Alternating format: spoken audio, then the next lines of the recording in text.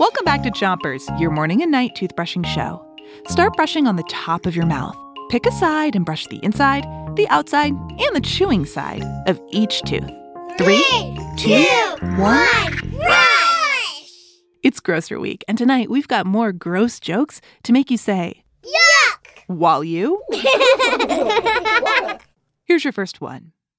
What did the booger say when the kid picked his nose? What did they say? It's not it. Here's another gross joke.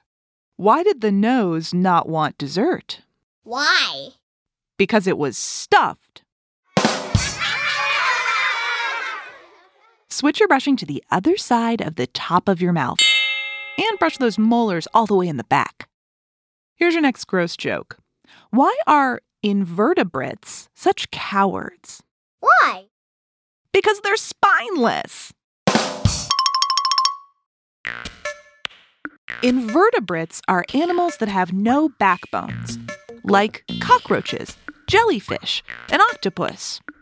One of our favorite gross invertebrates is the slimy earthworm. Earthworms don't have feet, so they drag their bodies through the dirt.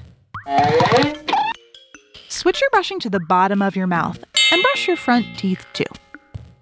Earthworms may be a little bit gross and slimy, but they do an important job. They take care of our soil.